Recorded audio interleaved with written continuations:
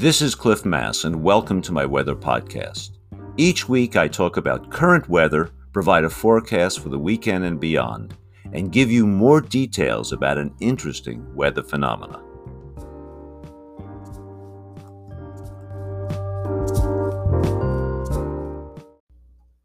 Today is Friday, April 2nd, and it's time for the weekend forecast. Spring so far has been cooler than normal, and I'm afraid there is no major warm-up ahead. Here in Seattle, temperatures normally rise to 56, 57 this time of the year, and most of the week ahead, unfortunately, will not get that high.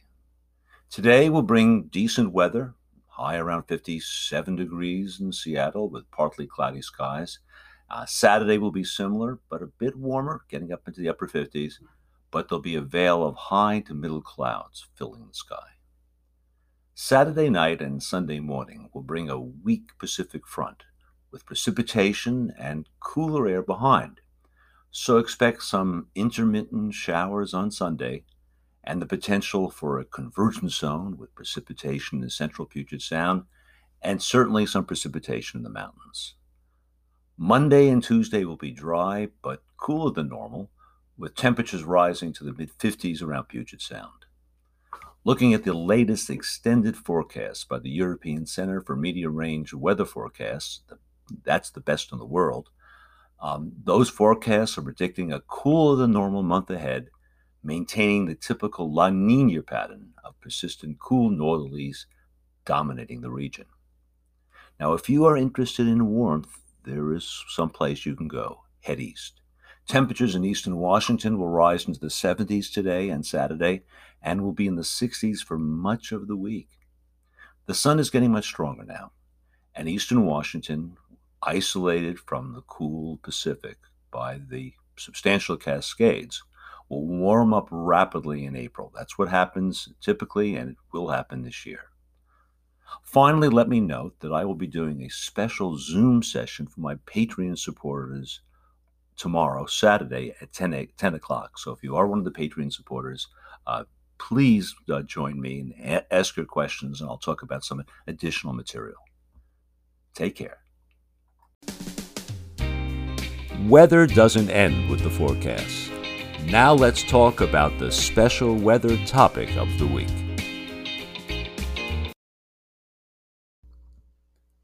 This is Cliff Mass, and in today's podcast, I will talk about contrails, short for condensation trails, the thin cloud lines that we often see in the sky following aircraft.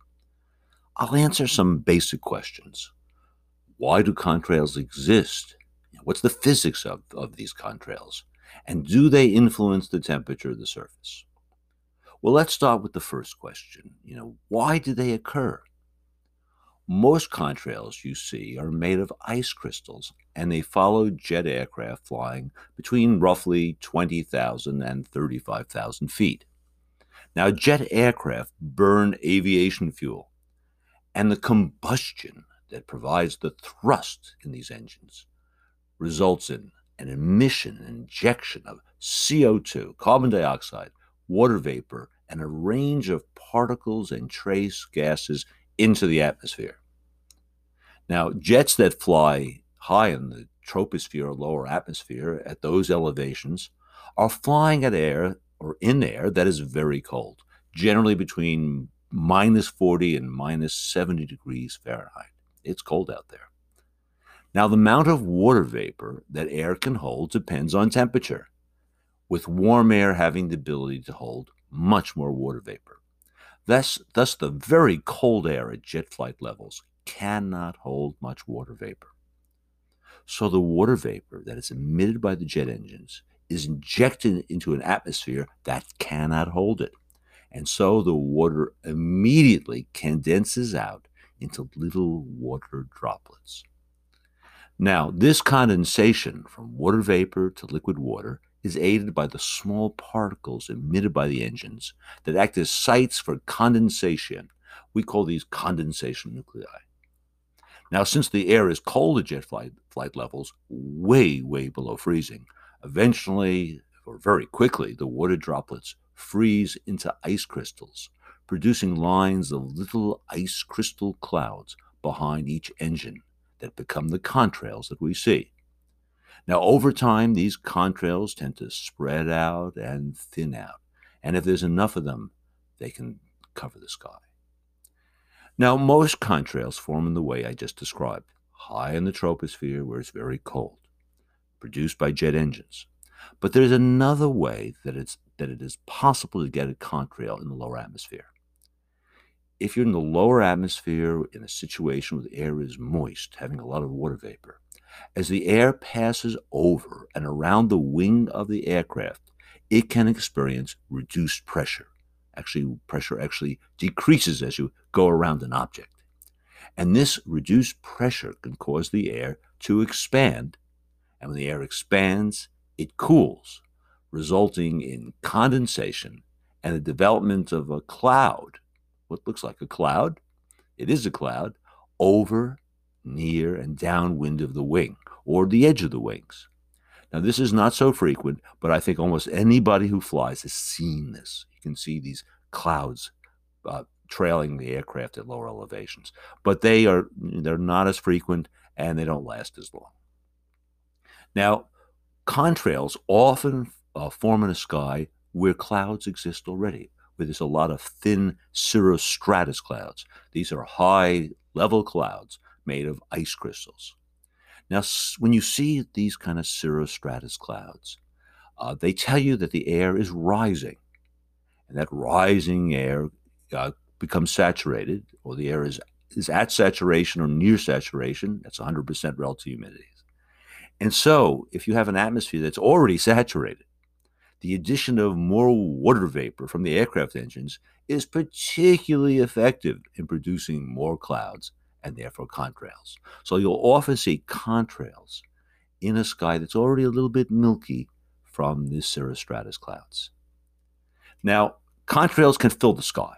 You can get a number of them occurring at the same time, giving the sky this milky look from the ground or from space. Now, the extensive nature of the contrails is often very obvious in satellite imagery. You can really see it. And we had a dramatic example of how the sky changes when all the aircraft are removed during 9/11. You remember 9/11? That's when terrorists hijacked 4 U.S. aircraft. All the flights in the United States were grounded for days. And so there were no contrails. And during the days after 9/11, the sky cleared dramatically. It was obvious from the surface, and it was obvious from satellite pictures. Now, a question you might ask is, do contrails have climatic implications? Can they change the climate? And the answer is yes. Now, on one hand, these ice crystal clouds of the contrails tend to reflect solar radiation back to space. And that tends to cause cooling, right? If you're sending some of the solar radiation back to space, that produces cooling of the atmosphere below. On the other hand, these ice crystal clouds can absorb and emit infrared radiation, longer wavelengths, which can help warm the surface, since some of the infrared radiation from the clouds is emitted downward to the surface. So there's a warming effect as well. Now, there's been, careful calculations and measurements that suggest that the warming wins, and thus contrails tend to warm the planet, pushing in the same direction of warming as greenhouse gases like CO2, carbon dioxide. Now, here's a little more sensitive portion of this podcast. There are some people who don't believe in the scientific explanation I just gave you, but they believe that the lines in the sky, what we call contrails, are actually chemtrails that are produced by a secret government program to inject chemicals in the atmosphere for weather control and other diabolical reasons. Needless to say, such chemtrail claims are without any scientific basis, but they are very popular among some groups. I should note that contrails can be quite beautiful during sunset and sunrise, often being illuminated by the red light of dawn and dusk. And As a meteorologist, I enjoy following the contrails because they give you an idea of the winds aloft by noting the movements and distortion of the contrails over time. I hope you enjoy learning about contrails, and I'll talk to you more next week. Thank you for listening to my podcast. Feel free to send me your questions or any topics you would like me to cover. This podcast will be available every Friday morning on my blog and major podcast platforms. If you would like to support this podcast, feel free to use the Patreon link on my blog. See you next time.